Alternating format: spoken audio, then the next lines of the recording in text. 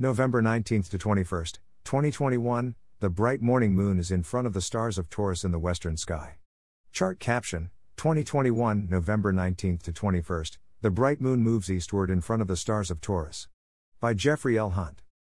The bright moon moves in front of the stars of Taurus on the mornings of November 19th, 20th, and 21st. An hour before sunrise, the constellation Taurus is low in the western sky. The group consists of a bundle of stars that makes the letter V to represent the bull's head. The reddish star Aldebaran marks the eye. Two stars above the head, Elnath and Zeta Tauri, show the tips of the animal's horns. The Pleiades star clusters seem to be riding on its back. On the morning of November 19th, the moon is ending its nearly total lunar eclipse.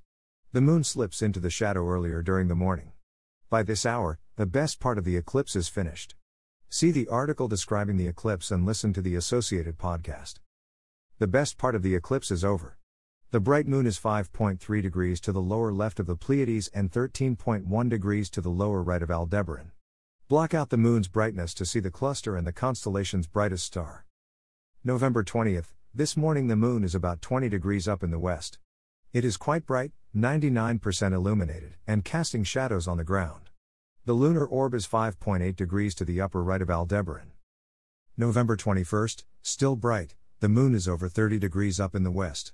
This morning it seems to be caught between the bull's horns, Elnath and Zeta Tauri.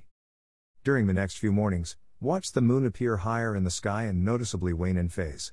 Even with the waning effect, the ample lunar illumination lights the ground and other terrestrial features, casting shadows. 2021, November 19th to 21st, the bright moon moves eastward in front of the stars of Taurus.